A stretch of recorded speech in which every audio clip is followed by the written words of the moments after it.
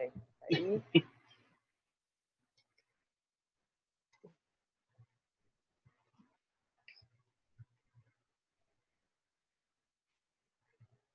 Estamos no ar.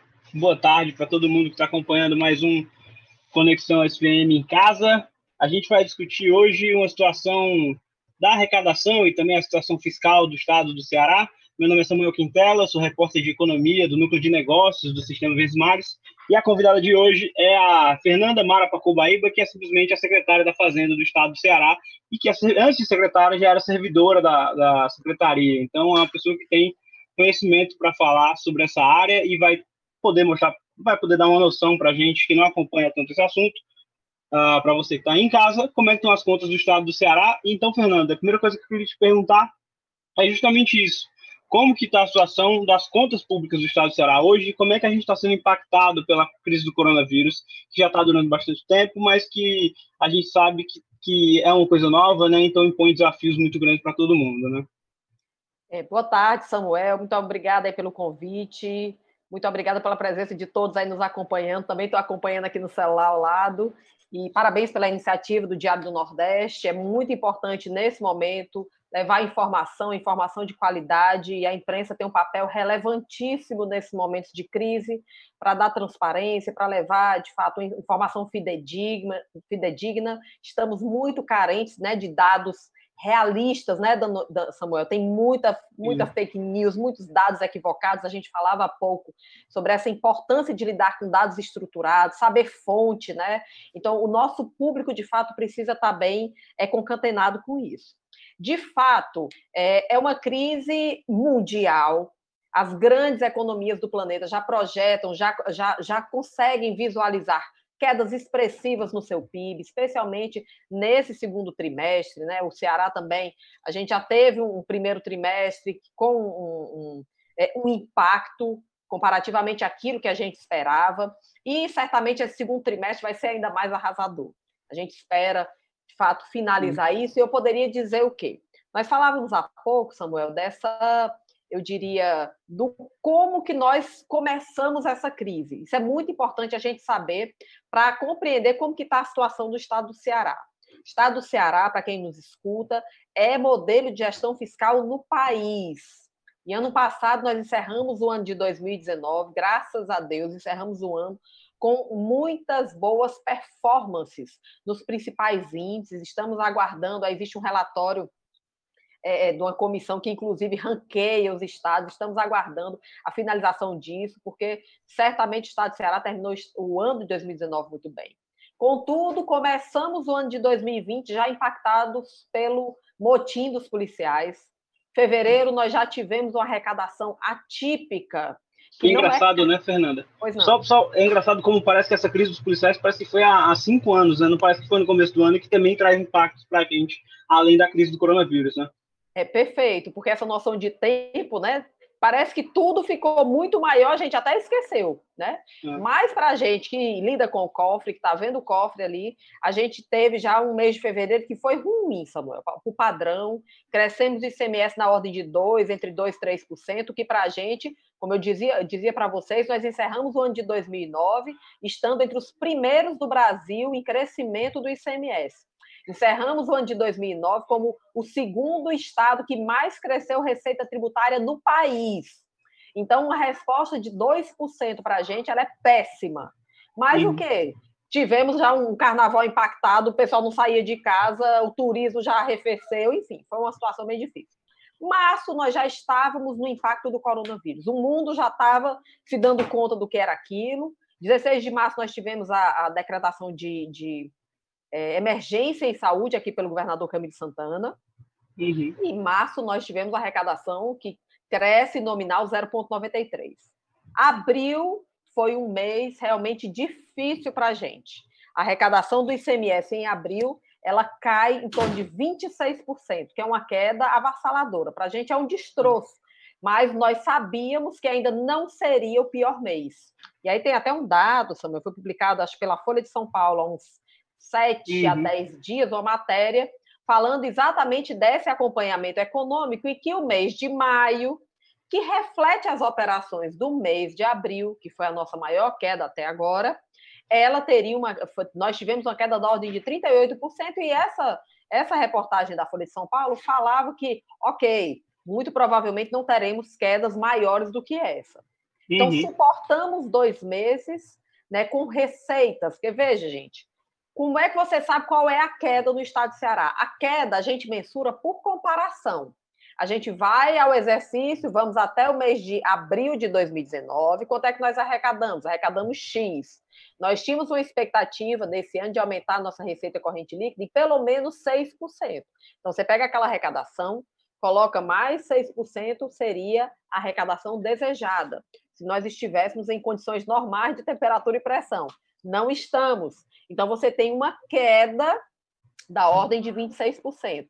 E lembrando que a nossa comparação em 2019 está uma comparação superlativa, porque o estado do Ceará cresceu bastante em 2019. Cresceu muito, né? Então, assim, somando esses 2 dados, especialmente abril e maio de 2020, se comparado à nossa receita, né, aquela expectativa que nós tínhamos e o que a gente realizou, nós deixamos de arrecadar, ou deixamos de ter receitas da ordem de 1,4 bilhões, que foi o dado que eu apresentei na audiência pública da Assembleia Legislativa.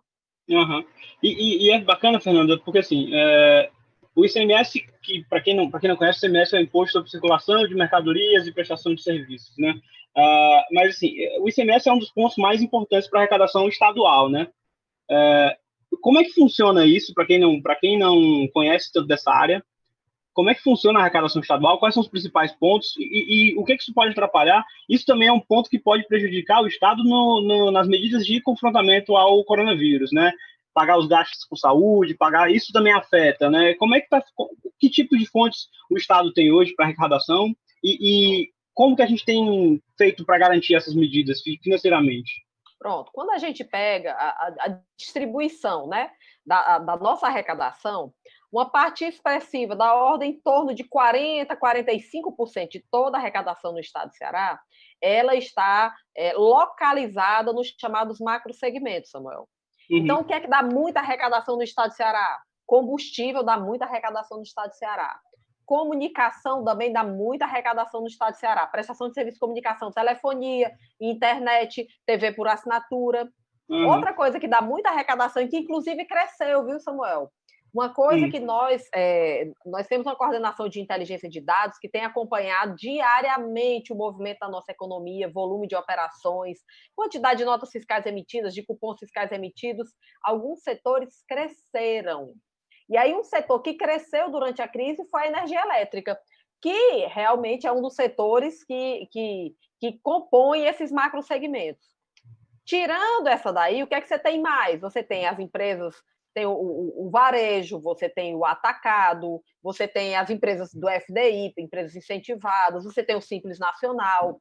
Então, cada um deles expressa uma fatia, né, eu diria, das operações, para a gente ter uma visibilidade de onde vem a nossa arrecadação. A indústria, produtos agropecuários, o transporte intermunicipal, que inclusive estava vedado esse transporte, é um transporte que ele cai direto na arrecadação.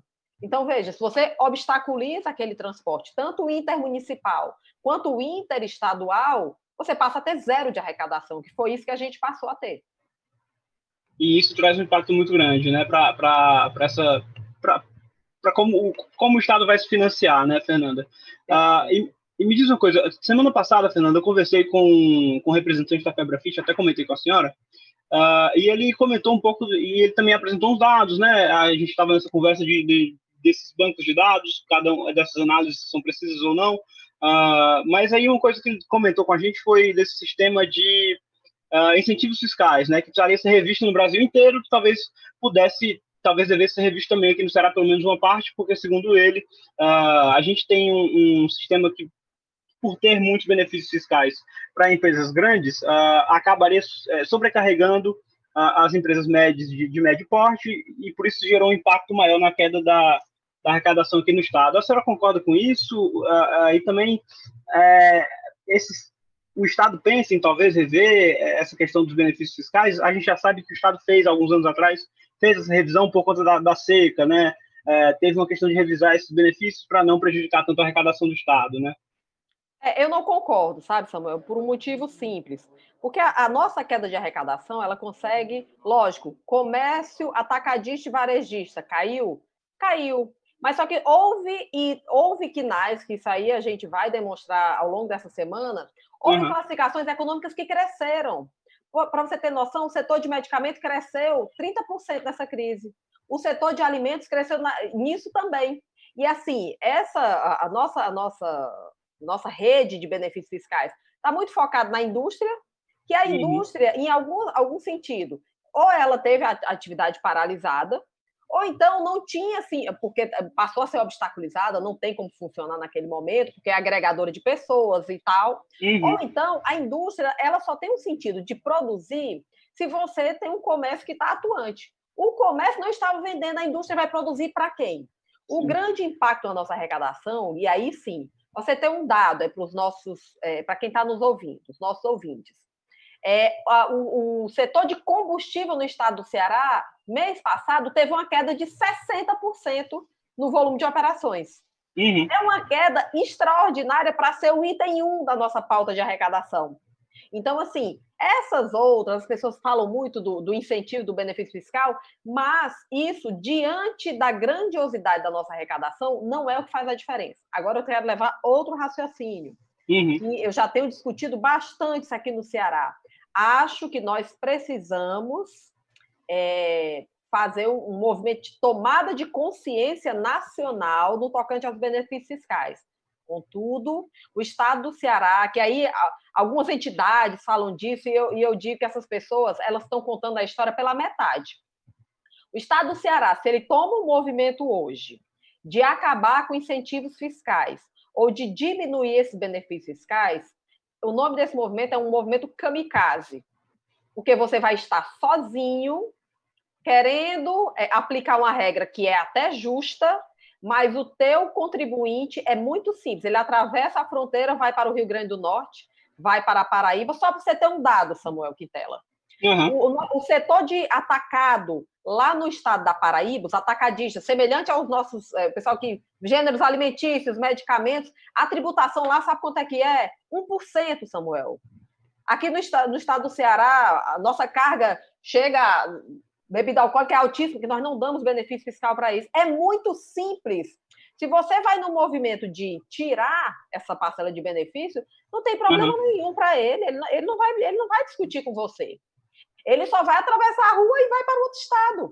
Então, é um movimento que, desde o ano passado, eu venho falando com os meus colegas secretários de Fazenda do Nordeste, que nós precisamos tomar esse movimento, pelo menos dentro do Nordeste. Mas, enfim, é um movimento que vem sendo muito explicitado. Eu não acredito nesse movimento isolado, porque o nome disso é autofagia. É você se jogar no escuro achando que você vai estar arrasando na arrecadação, como tem alguns outros estudos até que dizem, se você aumentar a carga líquida em tanto, você vai ser... Não vai, porque o contribuinte não vai ficar aqui. Se ele pode pagar mais barato aqui do lado, por que ele vai pagar aqui? E ainda tem uma outra característica, Samuel, que é muito importante, ainda mais agora com o nível de desemprego que nós estamos alcançando.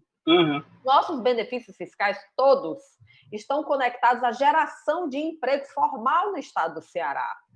Então, você vai perder a arrecadação e você ainda vai perder vínculos formais. Então, isso é muito grave. Eu não sou favorável a uma tomada de atitude, isso já foi debatido em vários fóruns acadêmicos, políticos, porque acho, na próprio dia que eu estive na Assembleia, acho que foi o deputado Salmito tocou nesse assunto também, e eu acho que é muito coerente, ou nós aguardamos uma reforma tributária que venha acabar para todos, ou então isso aí é dar um tiro no pé. É bacana até porque eu me lembro de ter lido algumas coisas sobre isso, até da guerra fiscal que aconteceu nos Estados Unidos, né? A gente tem um caso emblemático que é da Amazon, que brigou com vários estados, quis levar para um canto e fez meio que um leilão para ver quem dava maior benefício, né? Isso gera um problema porque aí, se ninguém cobra imposto, gera um problema para a arrecadação, né? Então, é bastante interessante. E a gente vai voltar também para essa questão mais nacional, Fernanda. Eu tenho algumas coisas que eu gostaria de perguntar para a senhora também, mas nesse minuto, você comentou de um grupo que tem acompanhado progressivamente, diariamente, a evolução das contas do estado do Ceará, da arrecadação, e eu queria te perguntar como é que está a situação agora que a gente está entrando na segunda fase, pelo menos da retomada, pelo menos aqui em Fortaleza. Alguns municípios estão em lockdown, outros estão em outras fases, mas com essa retomada já sendo aplicada, com o governo apontando que há uma melhora nos números da saúde e que a gente pode avançar um pouco mais. Isso reduz um pouco o impacto da crise para a gente? Como é que está a situação no avanço diário ou semanal da pandemia? Pronto. Excelente a tua pergunta. Nós estamos, veja, tradicionalmente os fiscos têm uma mentalidade de arrecadatória que vem antes de qualquer outra mentalidade. Isso é do DNA do fiscal. Desde o ano passado, né, nós, por meio de diversos projetos novos, como o Contribuinte Pai d'Égua, que é o programa de conformidade da Cefaz, como a instauração do Conselho de Defesa dos nossos contribuintes, nós estamos no movimento de qualificação desse diálogo.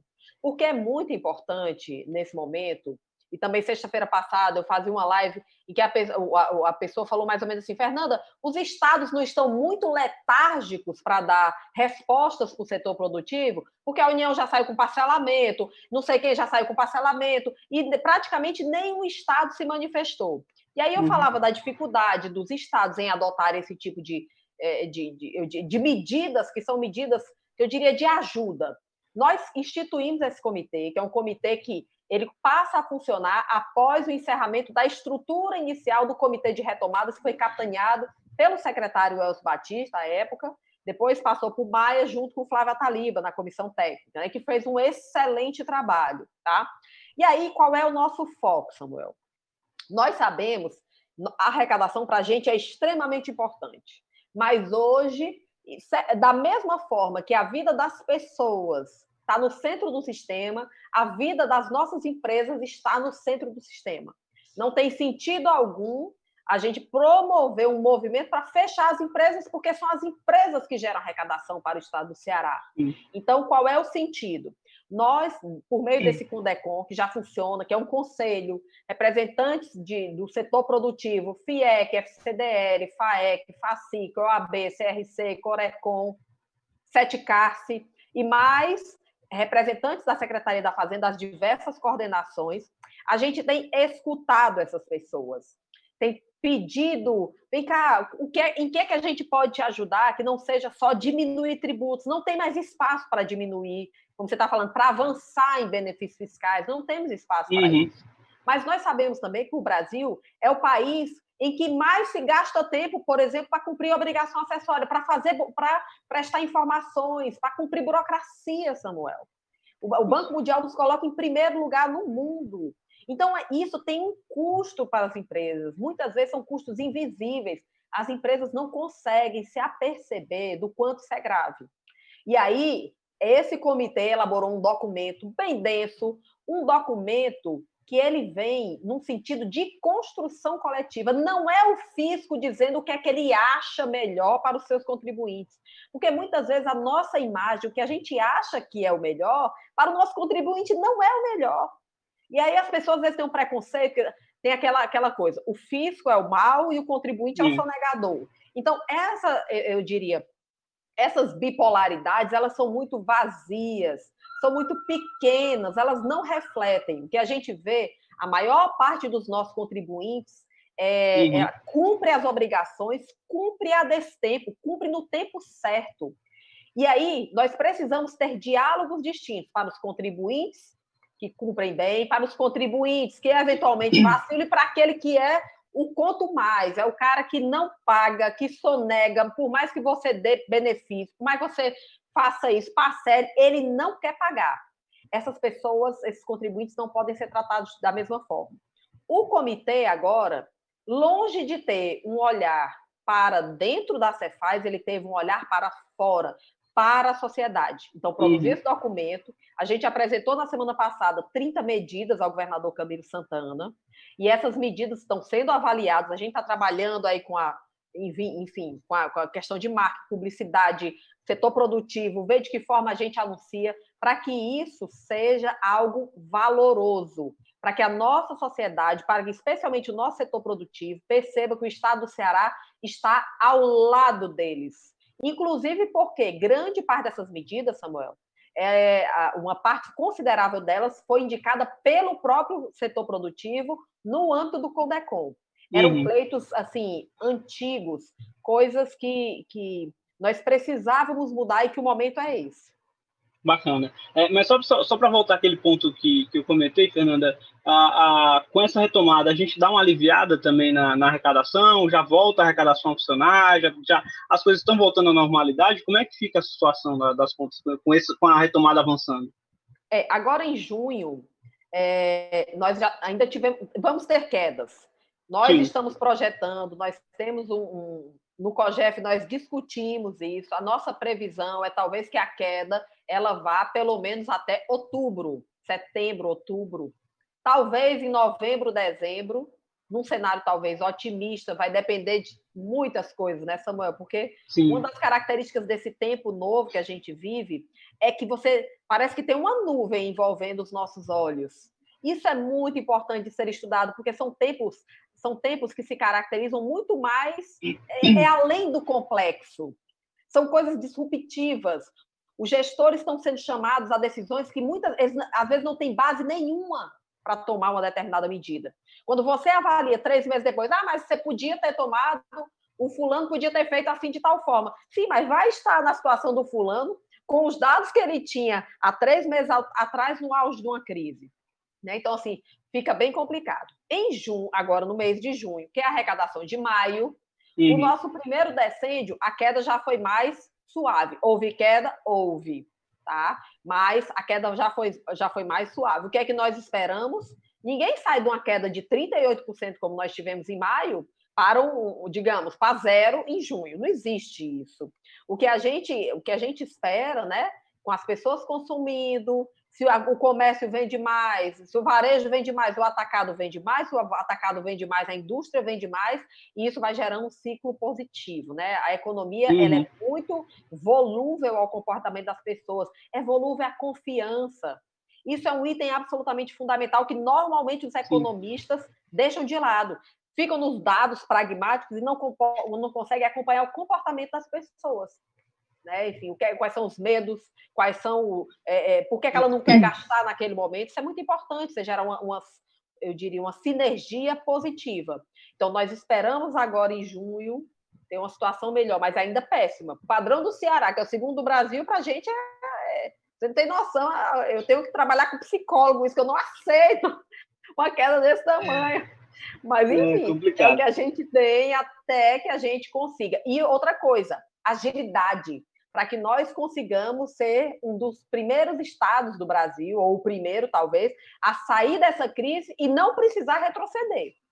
Aí fica também um chamado para todo mundo que está nos escutando, para que as pessoas levem a sério, né, as medidas de isolamento, que elas se protejam, que elas tenham essa visibilidade, porque isso afeta a vida de todos nós. Sim, é verdade. O governador até fala, ele sempre, nas lives deles, que ele tem feito diariamente, ou até quase 3 vezes por semana, ele fala dessa questão da importância do isolamento, né? E é legal relembrar até o caso da Nova Zelândia, que aplicou um isolamento firme, que já tá saindo, e já saiu da crise, registrou 2 casos semana passada por questões internas mesmo. Foi. Mas uma coisa também, Fernanda, o governador tem falado também sobre isso, e eu vi você também falando em algumas reuniões, algumas lives, sobre a importância de manter a arrecadação para também manter os serviços públicos, né? Manter o serviço da saúde, manter o serviço de segurança. A gente viu um esforço muito grande nas medidas do governo, quando houvesse um corte, não fosse cortado essas áreas essenciais, né? Eu queria te perguntar se a gente corre, esses serviços estão garantidos pelo Estado? Dá para dizer que eles estão garantidos? Como é que está a situação? E hoje, como é que fica a questão do servidor hoje no Estado? De fato, o intuito sempre foi a ordem do governador é preservar pessoas. Preservar pessoas significa tem um sentido amplo. Tem a saúde das pessoas, que é a coisa mais importante nesse momento, tem o emprego das pessoas, daí lógico, não houve nenhuma medida tomada no Estado no sentido de demitir terceirizados, por exemplo. Você tem noção, eu falo isso no grupo dos secretários dos outros estados, o pessoal se espanta, diz assim, não, eu já estou na terceira leva de demissões. Vários estados vizinhos nossos. Então, já houve uma medida, porque não tinha, muitas vezes, condição de manter, não é uma crítica, não. Então, nós mantivemos o nível de empregabilidade, seja por meio de servidores, obviamente, né, por conta da estabilidade, etc. e tal, seja por meio, né, dos nossos terceirizados. Então, é muito importante. O nível de gastos com saúde cresceu bastante. E outras secretarias não puderam ter o nível de corte que o COGEF desejava. Como, por exemplo, a segurança pública manteve sua ostensividade. Então, você não tem como cortar, em grande medida, no padrão que você teve de corte de uma outra secretaria, como a Secretaria do Meio Ambiente, por exemplo. Sim. Né, que passou a própria Cefaz, que nós tivemos teletrabalho para toda a Cefaz não parou um segundo, Samuel. Os nossos postos fiscais ficaram funcionando direto em serviço presencial. O restante da Cefaz ficou em teletrabalho. Então, assim, nós empreendemos diversos níveis de corte, já alcançamos resultados positivos nesses níveis de corte e tivemos um agigantamento dos gastos com saúde.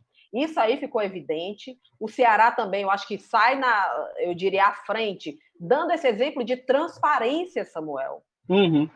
O nosso site está lá, todas as compras, qual foi a modalidade de licitação, quem é a empresa que está sendo contratada, qual é o valor, enfim. Tudo isso aí está claro. Então, os valores que nós gastamos, tivemos que inverter aí para o coronavírus, já ultrapassam 400 milhões de reais. Lembrando que nós recebemos do governo federal, num primeiro momento, apenas 91 milhões de SUS. Depois, os nossos deputados da bancada federal fizeram emendas dirigidas ao Estado de Ceará da ordem de 105 milhões. E outra coisa que a gente precisa tratar ainda hoje, que é a questão do auxílio financeiro. Houve aquele auxílio financeiro de 10 bi, 7 bi para os estados, aqui para o estado de Ceará, essa primeira leva 83 milhões de reais. Né? Então, assim, comparado aos gastos que nós tivemos, o apoio que nós tivemos foi baixo. Sim. Ele poderia ter sido maior. Mas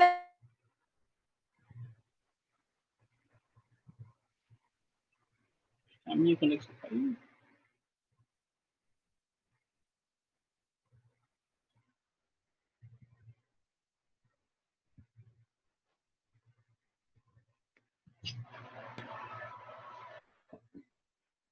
Eu caí? Da Fundação Fiocruz, 43% do SUS é bancado pela União. 57%, Samuel, do SUS é bancado por estados e municípios. Então, isso serve também para a gente valorizar o local. Afinal, o cidadão está no município. Né? Então, é muito importante a gente ter, porque a gente, tradicionalmente, nós temos uma cultura que enaltece demais a União em detrimento dos outros entes. Então, é como se a gente, tudo que não presta está nos níveis mais baixos, o que não tem nada a ver. Foram esses níveis mais baixos que sustentaram, que têm sustentado essa crise. É mais eu diria, uma cultura enraizada que nós precisamos agora. Nós temos a oportunidade, né, de ofertar e de deixar claro para os nossos cidadãos quem foi que conseguiu dar resposta efetiva para a população no momento que ela mais precisava. E o Estado se destacou demais nisso. Não, com certeza. Fernando, outra questão sobre essa, mais ligada aos servidores públicos, o meio do ano geralmente é conhecido pelo servidor, né, que recebe, que já fica ali programado para receber a primeira parcela do 13º, né, se não me engano, sempre é no mês de junho, julho, agora me faltou a memória. Julho, né. Como é que está a situação? Eu lembro que numa conversa com o nosso editor do Núcleo de Negócios, Armando, você falava que ainda estava sem previsão sobre isso, né? Acho que eu também conversei com a senhora um tempo atrás. Hoje, como é que está essa situação para a primeira parcela? Dá para fazer alguma previsão? Ou as contas do Estado ainda estão se ajustando para fazer esses pagamentos? De fato, só lembrando para quem está nos ouvindo, o 13º salário, essa parcela que nós tradicionalmente pagamos no meio do ano é um adiantamento, ele não é uma imposição legal. Sim. No momento em que o cofre sofre, né? Então, ele está numa dificuldade, nós não estamos na nossa plenitude, as possibilidades, né, de arrecadação, elas são limitadas, porque não tem como as empresas estão passando por situações bem difíceis, né? E assim, nós precisamos ser bem criativos, todos nós nesse momento. Essa perspectiva da análise do 13º salário, ela vem muito forte. Naquele momento que eu conversei com o Armando, se eu não me falha a memória, Samuel, nós não tínhamos aprovado ainda a Lei Complementar 173. Não tinha. Que era uma grande crítica que eu tenho feito, porque, veja, no momento pandêmico, no momento em que os gastos com saúde são né, são superlativos, porque é uma crise sem precedente. Essa questão dos respiradores foi uma loucura para se achar isso e conseguir comprar no mundo como um todo. O Plano Mansueto estava em trâmite do Congresso Nacional desde agosto do ano passado. Veio a crise em março, nós temos a crise, o plano veio ser aprovado final de maio, acho que 27 de maio. O dinheiro, a primeira parcela cai em junho. Samuel, é muita letargia para chegar uma ajuda. Então, assim, eu tinha 1.500 motivos para, naquele momento, não crer com muita força, com muita veemência, que esse dinheiro pudesse cair, e ainda mais. Nós temos hoje um desafio de time, Samuel. Porque não adianta, se você está dizendo que você vai me ajudar, não adianta você dizer que você vai me ajudar daqui a 3 meses. Daqui a 3 meses eu morri. Eu preciso da ajuda hoje. Né? Então, essa foi uma sensibilidade que talvez não houve nessa discussão. Porque muitos estados, só para você ter noção, já em abril, 2 estados que eu conheça, não fiz o levantamento de todos. Sim.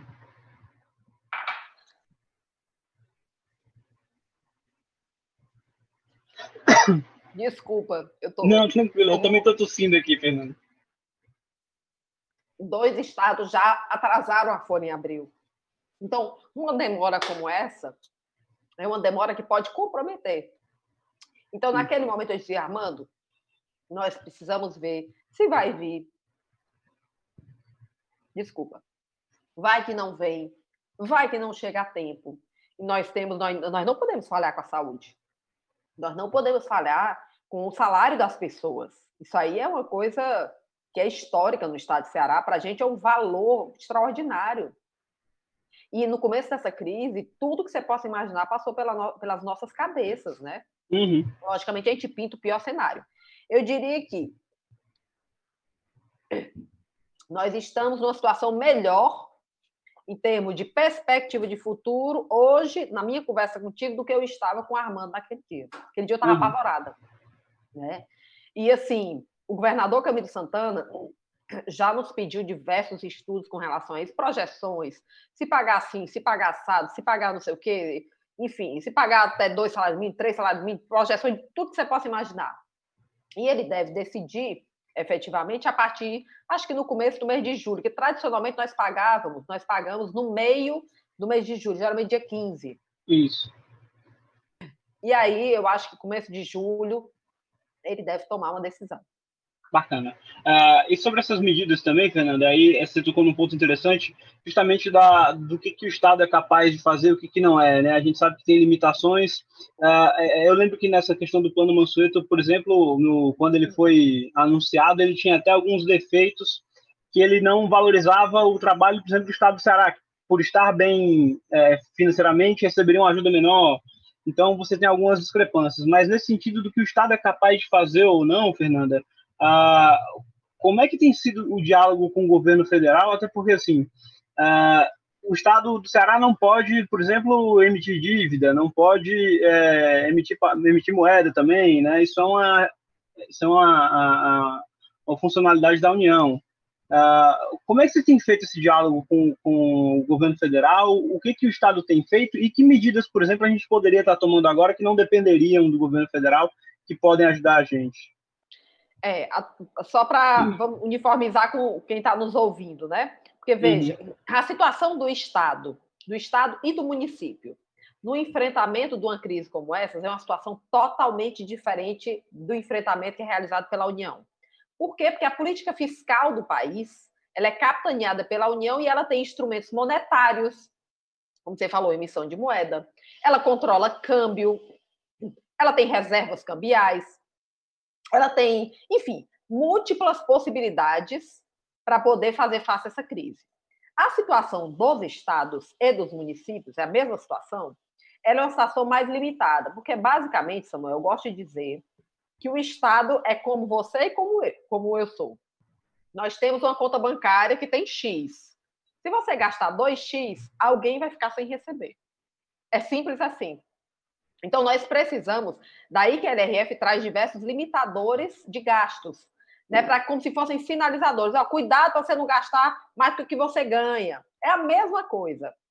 E aqui, basicamente, o que é que você tem, num momento como esse, o que é que você poderia utilizar para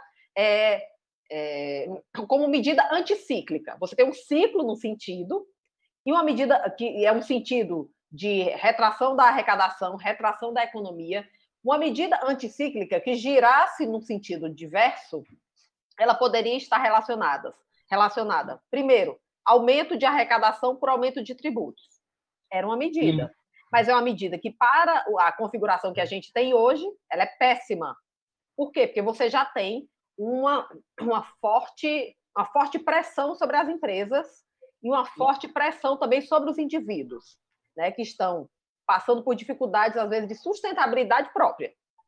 Outra medida que você pode fazer, e que nós encaminhamos, foram as racionalizações do tamanho do Estado, das nossas despesas.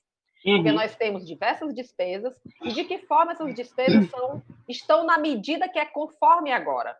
Então, assim, nós encaminhamos diversas medidas, a chamada Resolução 7, que foi adotada pelo COGEF, ainda no mês de março, com vigência a partir do mês de abril, que já começou a dar reflexos, que é no sentido de quê? Reduzir contratações em 30%, proibir diária, proibir hora extra, proibir diminuir serviços públicos, diminuir locação de veículos, diminuir gasto de combustível, de gasto de energia, de água, de correio, tudo que você possa imaginar. Essas medidas, a priori também houve uma proibição lá pelo COGEF da questão das férias, salvo se já houvesse sido pago, né, tivesse tido efeito financeiro. Então, houve diversas medidas que foram encaminhadas para essa retração. O que é que nós precisamos nesse momento? Que é exatamente, chega no plano da retomada, voltamos ao plano da retomada.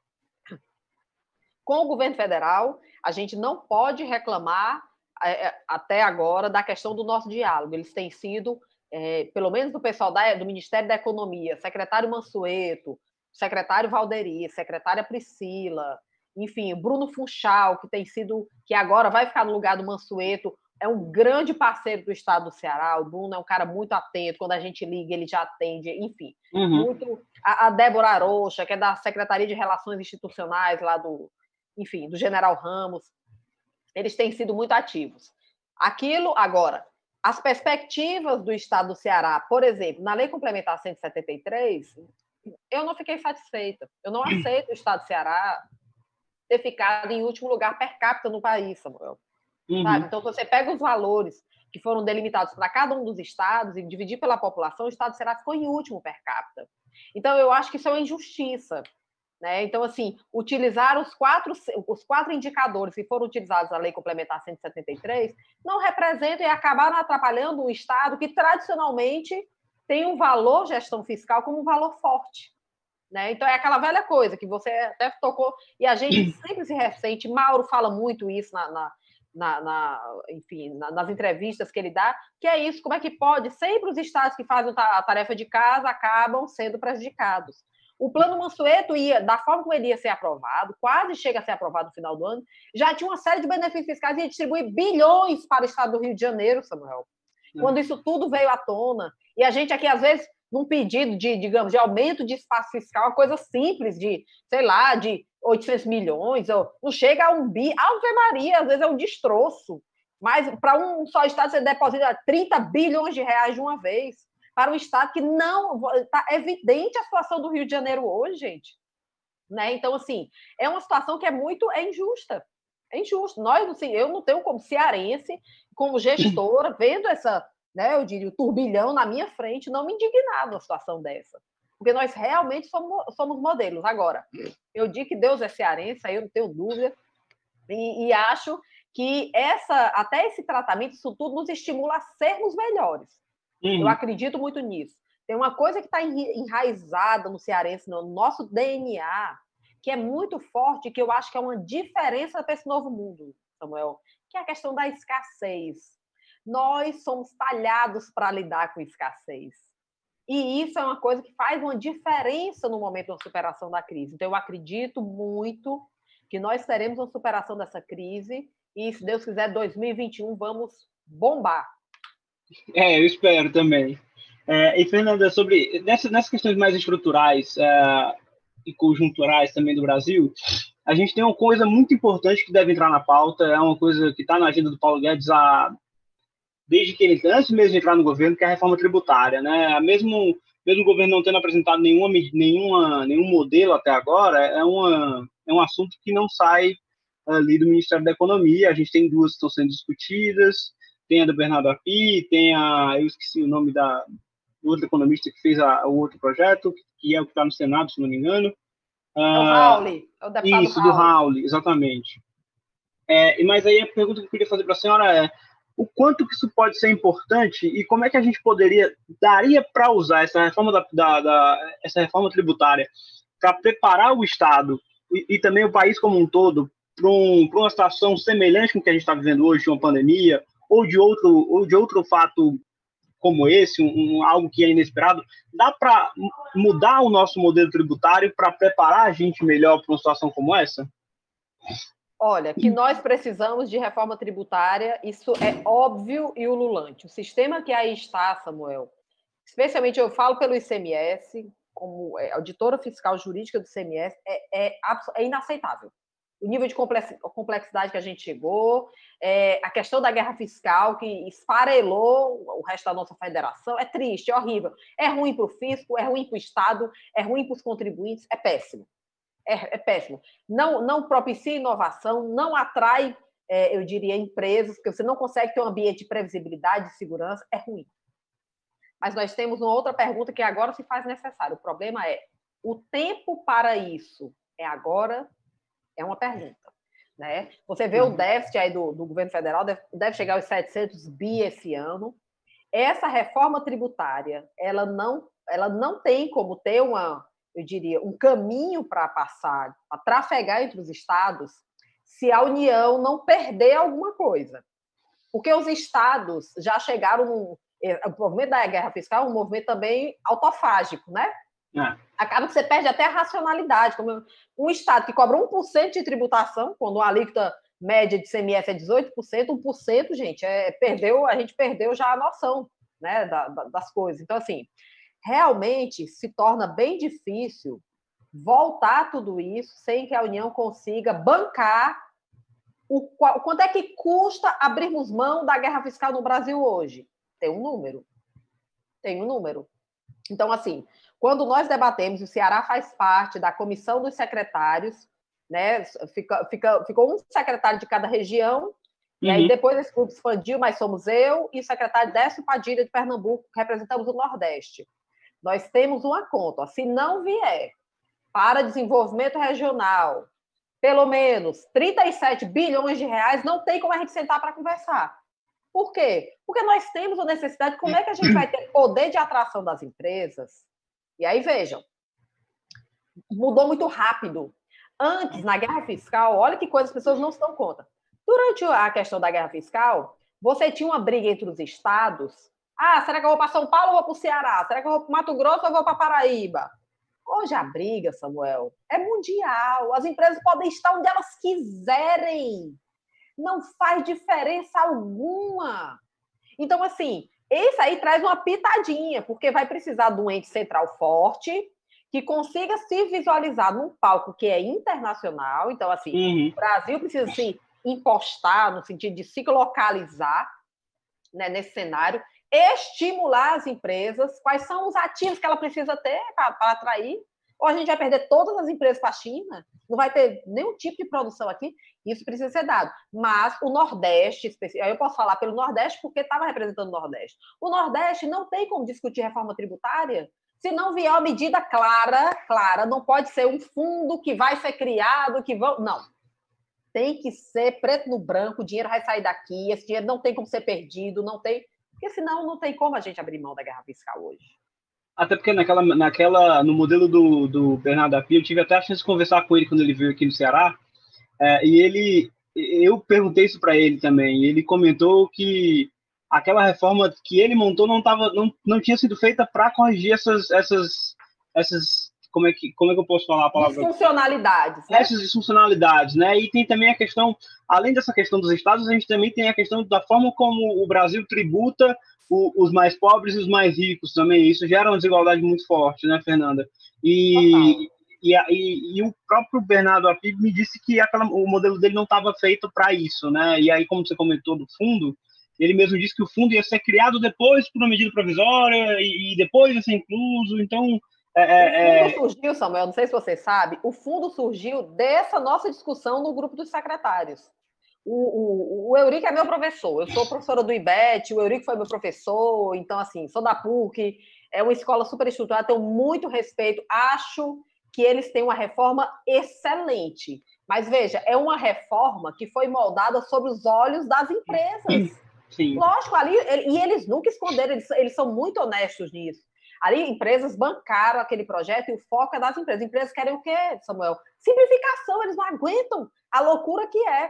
Agora, sim, essa simplificação que pode representar uma facilidade para os contribuintes, né? O que é ótimo, para a gente vai perder a nossa atração, porque hoje essa briga de alíquotas é que faz, por exemplo, uma siderúrgica do PECEM vir para cá. Ou alguém tem dúvida que a siderúrgica do PECEM veio para o estado do Ceará?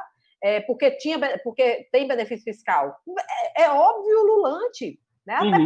Até também, grande parte das operações é praticamente uma empresa que só exporta. Mas, assim, você precisa disso, não, você não teria poder de captação. E aí, isso incrementa o PIB do Estado, isso vai ter reflexo durante anos aqui no Estado do Ceará. E gera empregos também, que são E gera importantes para a conta, emprego, né? gera uma cadeia de agregação, né, produtiva, uma comunidade, a arrecadação lá do IPTU, por exemplo, lá do município, não só do IPTU e ISS, do município de São Gonçalo, acho que foi 4.000%, eu me lembro desse dado aqui, uma coisa extraordinária. Isso gera a sinergia positiva que a gente tanto quer no Nordeste. Porque quando você olha, e você tocou num ponto que ano passado eu fiz centenas, talvez, de palestras, dezenas, pelo menos, de palestras sobre reforma tributária. Todas elas só tinham foco. Desigualdade, desigualdade. Não tem mais sentido nós estarmos num país com o nível de desigualdade que nós temos. Isso é inaceitável. Nós não podemos estar vivendo no nível de civilidade, desenvolvimento tecnológico, desenvolvimento intelectual, com pessoas que não têm, que vivem muito abaixo da linha da extrema pobreza. No Ceará são 1 milhão de pessoas, é muita gente, cara, que vai acordar e talvez não faça nenhuma refeição. Então, assim, é inaceitável. Para que tudo isso, então? Se a gente não consegue. E no outro extremo, né, acho que são 70 famílias, eu vi esse dado, 70 famílias no mundo detêm, sei lá, 60% da riqueza. São coisas assim, e aí já é mundo. É uma coisa extraordinária.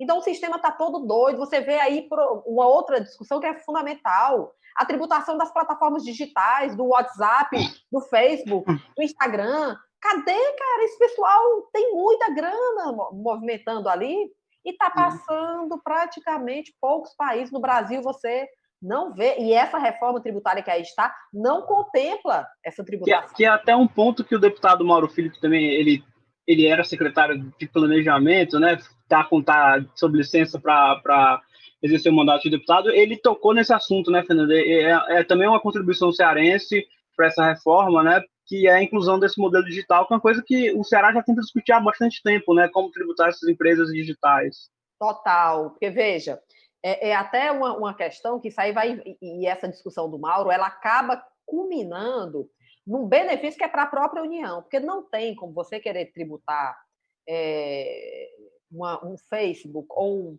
um Instagram, um WhatsApp, se não for pelo ente central, pelo ente nacional. Porque isso aí vai depender de celebração de tratados internacionais, isso vai depender de você ter parcerias com outros governos, de trocas de informações. Então, essa arrecadação ela iria para a União. Lógico, uma parte dessa arrecadação você pode distribuir entre os entes. Agora, não tem condição. Deu aqui no Ceará, um auditor fiscal aqui no estado do Ceará, querer tributar ou gerar uma autuação para o Facebook que está lá na Califórnia, sei lá onde é que ele está, entende? Então, assim, é uma coisa que ultrapassa teus limites. A própria tributação, se você quiser tributar um contribuinte que está em outra unidade da federação, você tem que celebrar um convênio específico, não é livre, nós temos limites de poder, né, na nossa legislação. Então, esse aí era um presente para a própria União. Mas, das discussões, estive com Tostes também, a União toma isso aí como, eu diria, uma coisa menor, quando eu acho que é o que está na crista da onda hoje no mundo. É verdade. Fernanda, acho que a gente está chegando no fim da nossa live. Eu vou fazer só mais uma última pergunta, e aí eu vou abrir para a senhora fazer algumas considerações finais, caso você queira usar esse tempo também. Mas a pergunta, eu acho que é uma pergunta mais de previsão, mais de perspectiva agora para o fim do ano. Eu sei que é complicado, a gente tem muitas previsões sendo lançadas por várias instituições financeiras, que é com relação ao PIB, né? Dá para mensurar, dá para ter uma ideia, dá para prever mais ou menos quanto que o Ceará e o Brasil podem ter de queda no PIB esse ano, e é importante lembrar até que o Ceará já vinha há alguns anos, e em alguns trimestres, apresentando números melhores que a média nacional, né? Então, dá para se prever alguma coisa com relação ao nosso PIB ou ainda é muito incerto essa pandemia? Eu acredito uma queda entre... É até ruim essa margem, mas eu acho que não menos de 6,5 e não mais que 10, sabe, Samuel? É esse número que eu tenho, que é o de que queda. De queda. O que é algo grotesco. Grotesco, né? Você voltar patamares de 5 anos atrás. Então, assim, é uma coisa, é como se de volta para o passado, né? Então, você volta e você observa a comunidade, o quanto ela cresceu nesses 5 anos, voltar para esses patamares realmente é muito complicado.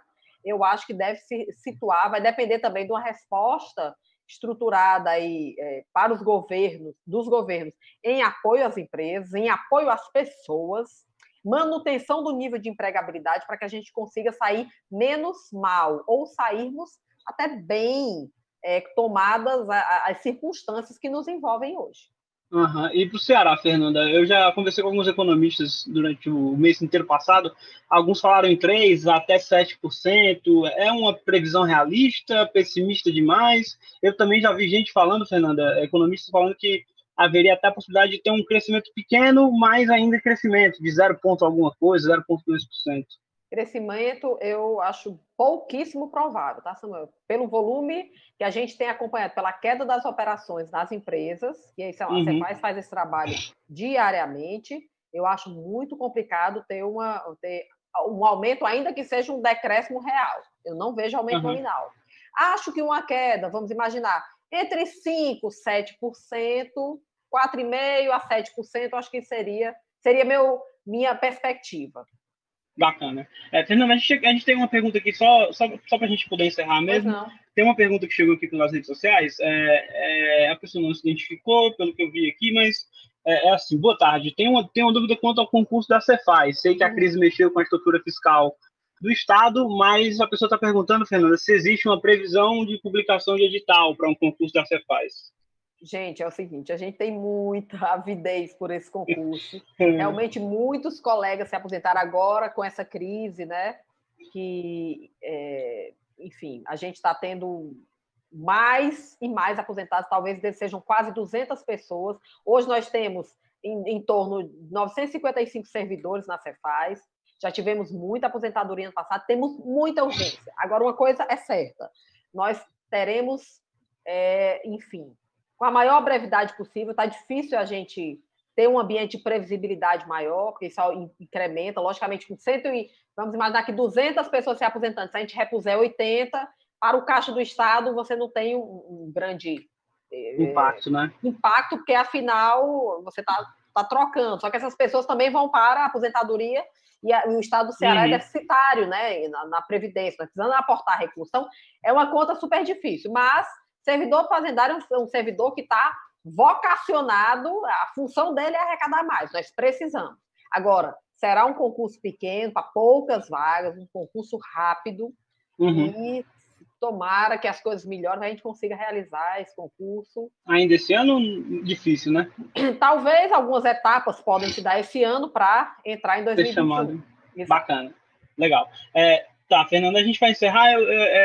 Eu, por mim, conversaria mais sobre esses assuntos todos. Acho que a senhora tem um conhecimento gigantesco sobre o assunto. É sempre bom conversar com você. Mas eu queria abrir o espaço para as considerações finais, se você tiver alguma coisa importante, algo que você julgue que seria bacana as pessoas ouvirem nesse momento, e eu deixo esse espaço livre para você. Tá, primeiro eu queria agradecer, Samuel, é sempre um prazer conversar com você.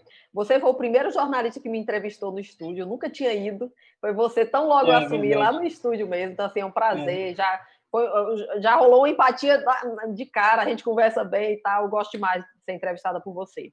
E eu queria deixar um recado, uma coisa que tem me chamado bastante atenção, e que eu já pedi até para o pessoal da nossa publicidade lá na Cefaz, dar uma ênfase para os nossos cidadãos. Gente, esse é o momento da gente priorizar compras presenciais na nossa cidade. Não necessariamente você precisa ir lá, mas é muito importante que existe uma diferença na tributação quando você compra de alguém que é local ou quando você compra, por exemplo, numa plataforma virtual, você compra no Marketplace, você compra, sei lá, no Magazine Luiza, que também tem local, ou eu estou falando algumas plataformas aqui, nomes que eventualmente podem até ter lojas físicas aqui no estado do Ceará. Sim. Para o estado do Ceará hoje, é muito importante a gente manter empregos. Então, nós estamos fazendo uma campanha, por quê? Ótimo que uma determinada loja tem a sua plataforma virtual, mas a loja emprega gente. Essa loja ela traz uma característica de tributação diferenciada para o estado do Ceará, todos nós ganhamos. Então, é muito importante a gente valorizar o local nesse momento. Faz muita diferença. E outra coisa, Samuel, que vai ser um evento também, o governador deve estar lançando aí, é o nosso novo Sua Nota Tem Valor. As pessoas, eu estou encaminhando lá na Cefaz um aprofundamento amanhã para a Cefaz e o Ministério Público para investigar as empresas de marketplace que intermediam essas negociações no iFood, no Rappi, papapá, tem várias plataformas, e que entregam as nossas encomendas sem o cupom fiscal. Isso é inaceitável, gente. O nosso canal de ouvidoria está aberto na página da Cefaz, nós precisamos ter isso, porque se não tem a emissão do cupom, não tem tributo, porque é mais difícil a gente conseguir, isso aí está muito capilarizado. Então, assim, nós precisamos fortalecer um cidadão que observa a sua realidade local, prestigia o comerciante local, que é um guerreiro, que está sobrevivendo num momento de crise desse, que manteve emprego de gente aqui da nossa comunidade, e precisamos também ter esse lado da sua nota, as pessoas nos ajudando, sendo parceiras também nesse movimento de cobrança do cupom fiscal. Então, eu faço aqui um chamado, na verdade, um pedido, um humilde pedido, para que a gente tenha essa visibilidade, porque nós temos uma desconexão muito grande no sentido de cidadania fiscal no nosso país, e a gente precisa fortalecer isso. Muito obrigada. Bacana, legal. Obrigado, Fernando. Obrigado pela presença. Eu já vou deixar o convite para todo mundo que está assistindo a gente vai ter uma edição do Conexão SPM em Casa na próxima quinta-feira, mas já vou agradecendo a presença de todo mundo que participou hoje, que assistiu, quem mandou pergunta. Queria agradecer mais uma vez a sua presença, Fernanda, secretária da Fazenda, Fernanda Marapacobaíba. A gente vai ficando por aqui, desejo a todo mundo uma boa tarde, tenham saúde também, que é importante nesse momento,